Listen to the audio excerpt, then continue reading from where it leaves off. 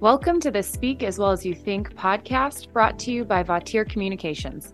I'm your host, Jen Alex. The goal of this show is to uncover communication strategies and behaviors you can use to improve the way you show up and perform at work.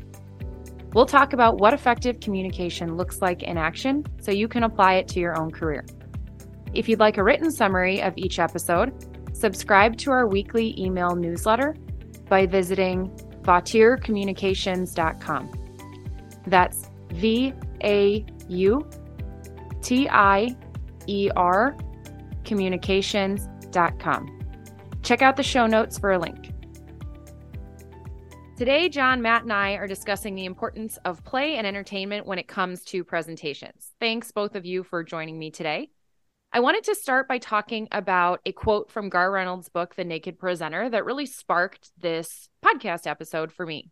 In the book, he says that play creates a relaxed feeling of connection between the presenter and the audience and among the audience members themselves.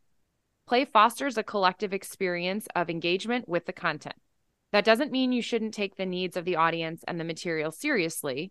It's important to take our work seriously, but we should be careful not to take ourselves so seriously. We do not need to be somber, especially during a presentation when we are trying to affect a change in people. I really loved that, and it got me thinking about the importance of play or entertainment when it comes to more of our business settings. So based on that quote, I want to pick your brains and see what you both think about the quote when it comes to those business presentations. John, we'll go to you first. Yeah, Jen, I love the quote too. I think it's great to connect the dots on you still want to add value. And there's this level of information that could be provided if it is, in fact, an informative type of talk or educating or explaining, teaching, whatever the factor may be. And then there's obviously that side of the do this message, which is more action oriented. But within that content, you've got to have fun with it. And I'm actually reading a book right now called The Cool Impossible. And it's written by Eric Orton, who coaches and teaches running techniques and running skills. And he said to one of his runners, and I love this quote, if it feels like you're working too hard. Mm-hmm. And so it's this concept and idea of you have to enjoy what you're doing in the moment, even if it takes you a bit out of your comfort zone. There's this idea behind play, entertainment, that allows some of the teachings and learnings to basically move into that recall space. And that's what creates the retention long-term. But if you're not having fun with whatever it is that you're doing, whatever task that you're incorporating into your world, whether that's professional life or personal life, you're not going to want to do it. And so there's this whole idea around creating some of these habits that you can, in fact, enjoy to keep them habits. And that way it moves to more of that automatic space. The body works a bit more on autopilot. But you think about from a very young age, a lot of the tasks that many people learn had to do with a game of some sort or some level of play and entertainment involved with that learning process. Absolutely. And actually, to your point, in James Clear's book, Atomic Habits, he talks a lot about you have to create habits, and maybe you have to start small that you can consistently do every single day. And then you can build on another level and make it a little bit more complicated or a little bit more focused because you already have that habit down. So very similarly, if we're not having fun with things and we're not enjoying it, it's really hard to keep that focus consistently. And the same thing is true when it comes to business presentations and meetings. We know a lot of cultures that are back-to-back meetings all day long. So if you're going to a dry meeting back to back to back to back for 8 hours straight, at some point, you have trouble paying attention or you have trouble staying tuned in. Awesome. Matt, let's go to you. What do you think about it? Yeah, Jen, and I love the way that you put it there in terms of the learning from a dry presentation or sitting through that all day. I think when you put yourself in an audience's pair of shoes and sit there and listen to it as if you're them, you want to listen to it as if they have more inflection in the voice when you're listening to a speaker, someone who has a little bit more fun with their audience, whether it's through interaction or just the general tone of their presentation. I know that when I went to class when I was in college, high school, and even before that, I never wanted those teachers who sounded the same day in and day out. I went in and they talked for 55 minutes and that was the end of the class. Yeah. I wanted the teachers where we were going to split that up with some activities. There maybe were some whiteboard activities or some storyboarding activities prior to doing some of our larger projects. But those are those types of things that get your audience into it, and they want to answer, kind of how John said, that call to action. When you're listening to someone who is emphatic about what they're talking about, or even introduces things to make the content more understandable for you as an audience, it just drives you to want to learn and to listen to that speaker a little bit more. Yeah, great points. And I love that you bring in thinking about some of your college or high school classes. John and I went to college together. We had a number of classes, especially our gen ed classes, that we did take together. And I can remember us talking to my dad on the way home and being like, if you could only hear this professor, you would die, about either just how dry or, the speaking skills. Since we've grown up around this our whole lives, it's something that we've always looked through the lens of that. And as you said, it can be with activities, but it can also be the way that somebody presents that information that makes it sound fun, which is just as important. It's not always about bringing a game, or we'll talk about that a little bit more in a bit here, but a game or an activity in, as much as it can also be influenced by how you deliver that information and how you say it. John, you had mentioned something about it helping people learn, that play and entertainment can help people learn. Can you expand on that a little bit more? I mean, it's a lot like storytelling. In storytelling, people appreciate storytelling as a form of influence or as a piece of evidence because it's usually relatable, and there is that level of retention based on the person's experience who might be sharing the story or the pictures they paint around it. But oftentimes that's what moves people to understanding a concept, comprehending some piece of information you're wanting them to comprehend, or move to action and do what you're recommending, or do what you're proposing, or do what you're persuading, or there's that piece that is more of a who does what by when concept. When we think about edutainment, as I like to call it, it's education and entertainment. There's that idea around, and we're all entertainers to some capacity. Mm-hmm. And yes, knowing your audience is important. Knowing your content is important, and then how those two can connect. But again, it goes back to, you want to have fun with it. And I do believe that when you can pull in creativity and showing an audience certain things versus just telling them, this is what I know and this is what you now need to know, I think that allows for one, acquiring people's attention. And that's the engaging factor of those types of interactions. And then from there, it's more around, what can I do to persuade? What can I do to connect with them? How can I make myself relatable in certain instances? That gives us the rest of that recipe, if you will. I think when people think about the things they remember, the high recall items, the key information that they might take away from a meeting, typically it's when a speaker has allowed the audience to connect with it in some fun kind of way. Mm-hmm. And everyone can do it differently. And that's the beauty of entertainment and having play involved in learning, is there really isn't a one size fits all. And I think when you think back to yourself, from some of the early years that you had as a child to your middle school, high school, college years, just as Matt noted, those things that resonate most with you long-term from a learning perspective are usually the ones that have some element of either doing, enjoyment, activity, play within them. And that's what makes it memorable. That's what makes it sticky for you long-term. Great points. And again, just like any experience you have, a presentation or a meeting, you're taking your audience on some type of a learning journey. And so if it's not fun, it's not going to be memorable. And they're going to leave that meeting losing some of that retention, or most of that retention, on what they just heard. Yeah. And even, Jen, on that point, when you think about our executive communication skills course, it's 2 days. It's a full 2 days if it's in person, and it's 2 longer virtual days, if you will, if it's virtual. Mm-hmm. And we end those sessions telling people, now that the course content is over, the journey begins. Right. And so it's this idea of, you're going to take what you just acquired and began applying, and now start finding opportunities to apply that in different scenarios, different situations long-term. The beauty of what we do is it's a whole life skill. Yeah. So there's plenty of opportunities out there to find chances to practice that application piece. You do it personally, you do it professionally.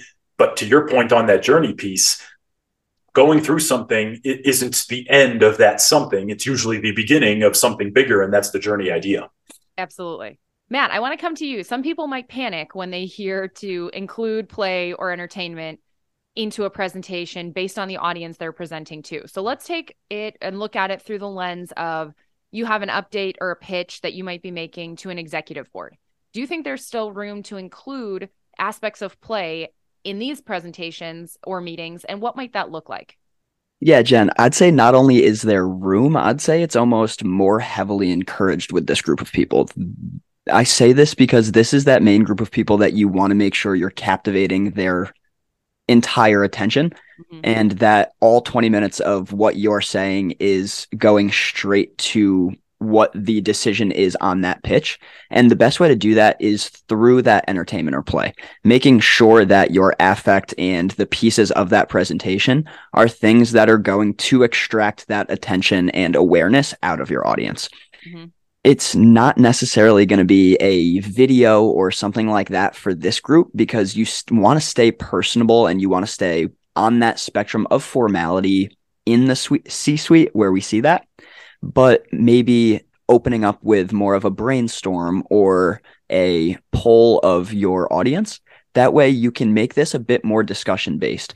Not only are they coming in to listen to your pitch, but they're also coming in to have that back and forth conversation with you around what that pitch is talking about. They're going to remember not only what you're saying to them, but their original thoughts in that meeting while going back and forth with you. And all of that is going to help them to better understand your content, and you're more likely to close that sale or have that update go a longer way with that audience. Yep. And when they can interact back and forth, again, if you think about our C-suite, they're in back-to-back meetings and phone calls all the time. So it's just as important for them to be able to have fun with something and say, wow, that was a really great use of that 20 minutes. I really enjoyed that. And that's the thing that's going to stick out to them at the end of the day. Exactly. And I think with that, Jen, with that C-suite meeting, as you're kind of talking about it, the meeting that they're going to remember over those 8 hours of nonstop talking is that one meeting where they get to have their thoughts edgewise and they're able to tell you what they think, because that's something that they're doing in the moment and on the spot. They don't have to wait to after the meeting to do that. And it's making them feel like their opinion is a bit more understood and welcome within that floor. Those are great points. Absolutely. John, to Matt's point, what other ways can we see play and entertainment? What do those look like in more general presentations or meetings? I mean, I think in general, it makes learning fun. And so if you're creating experiences, you're trying to allow people to understand or comprehend, incorporating some type of play and entertainment is a good thing, because that's what's going to make the learning an enjoyable process for those that you're interacting with, whoever your audience might be. I think it, number one, promotes creativity. And so we try to utilize that in our sessions. And we do a number of sessions where we incorporate different, I'll call it a different variety of play and entertainment. So just to give some examples, in some of our webinars, we'll show a video clip that helps demonstrate the points that we might be making as it relates to nervousness, or as it relates to how you get up and move throughout your given day, and the types of evidence that would be supported by speaking that type of content. With one of our main skills around executive communication skills, it's how people manage their eye contact. And we've used this for years and years and years. A very simple method that we connect to a skill called focus, but it's having participants say, not sing, but say the seventh inning stretch at baseball games. If you're from the States and you've been to a baseball game at any point in your life, whether that was 10 years ago as a child or an hour ago, 2 days ago as you take your kids, you've likely sat through the seventh inning stretch. You've sung it with 30,000 other people in the stadium. Slowing it down, saying it, one thought, one person, using the skill or technique of focus allows people to have fun with that activity, but it's also a teachable moment. And it really allows people to connect the dots on, wow, my eye contact can manage my pace. And that's what ultimately minimizes my ums, ahs, likes, you knows, the non-words that I would use that tend to fall in transitions. And it's that light bulb moment for people to understand, wow, it's a very simple concept that ends up having a profound impact on their ability to deliver well. That's just one example from executive communication skills. Yeah. But I do think incorporating different ways, whether that's role playing during question and answer practice, or it's utilizing a group activity in terms of allowing people to share a story, share a story that they've been impacted with before, something that made them think, a trip they took that was memorable, but using some of the skills to practice that delivery. All of those are opportunities to get out of your comfort zone, play and enjoy what you're talking about, still fine tuning and sharpening the tools that we might be introducing at that given time. Yep. And there's plenty of, do a Google search on the key takeaway you're trying to hit with your audience, and then put in any type of game or activity that highlights this point.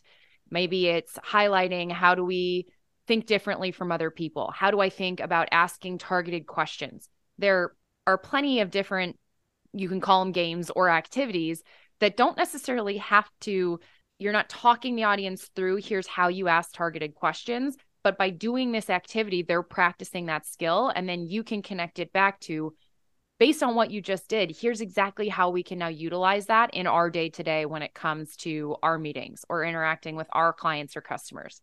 So there's lots of activities out there that you can beg, borrow, and steal from other people, giving credit where credit's due, but you can use those within your own presentations or meetings to highlight those same points.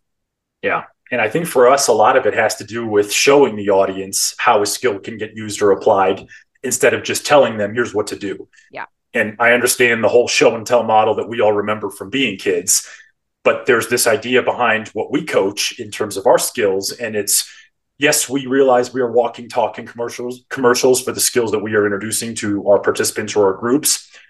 But it's equally as important for them to be able to practice those same techniques and same skills. So they understand, okay, I see John doing it. I see Jen doing it. I see Matt doing it.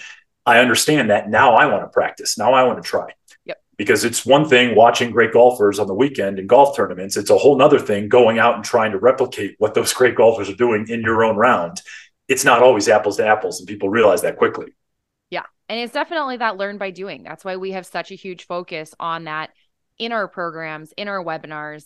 We want people to be able to learn the information and then practice doing it, because that's what's going to help them retain it longer and put it into play and really make it their own. Sure.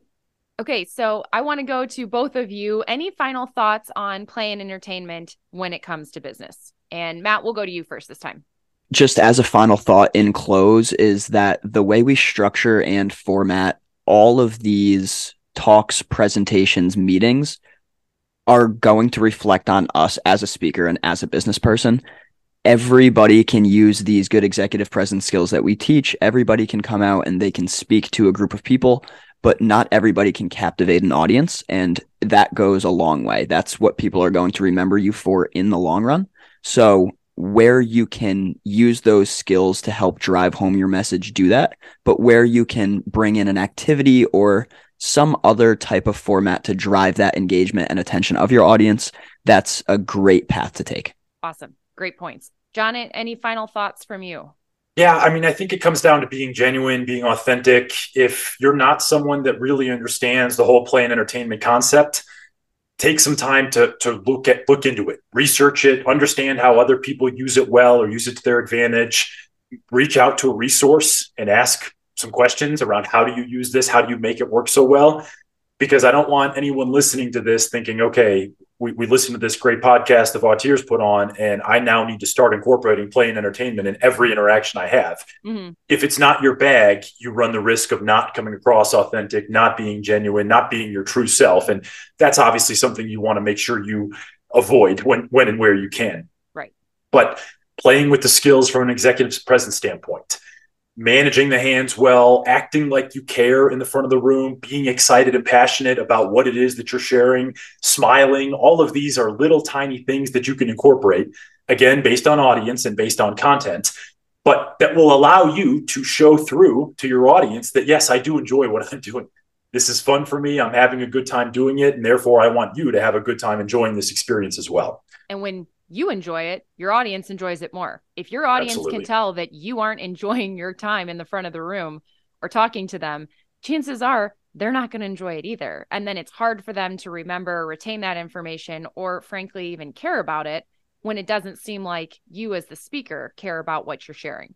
Yeah, it's a drag for all parties involved. And so again, it goes back to knowing your audience, knowing your message, know your content, but there are ways that you can incorporate physical skills, vocal skills, message tactics, and then obviously the engaging portions of entertainment and play to really hammer home a message, or to Matt's point, create that perception through the audience's eyes that, wow, this person is really here for the right reasons. He or she wants to be here. They're up in the front of the room doing all the things that make me understand and recall what's being shared. Yep. Great points. So to wrap up what we talked about today, we don't want you to be afraid of including play and entertainment in any type of business presentations or meetings, but you do need to make sure that it fits the audience and the topic appropriately, so that we're not way off the mark or we're not wasting anybody's time by putting a brainstorming activity together if that's really not going to be valuable at the end of the meeting. Remember that people tend to remember things that they have fun with. So include those types of things in there. If you, as the speaker, can show you are enjoying yourself, your audience is going to have a similar feeling of your meeting and presentation. And then it's really something we should consider and think about, because entertainment is around us everywhere. Every time you get in the back of a cab, there's probably a TV on in the back. You can play games while you go from point A to point B. When you get on a flight, a lot of the seat backs have your entertainments or TVs and games on there.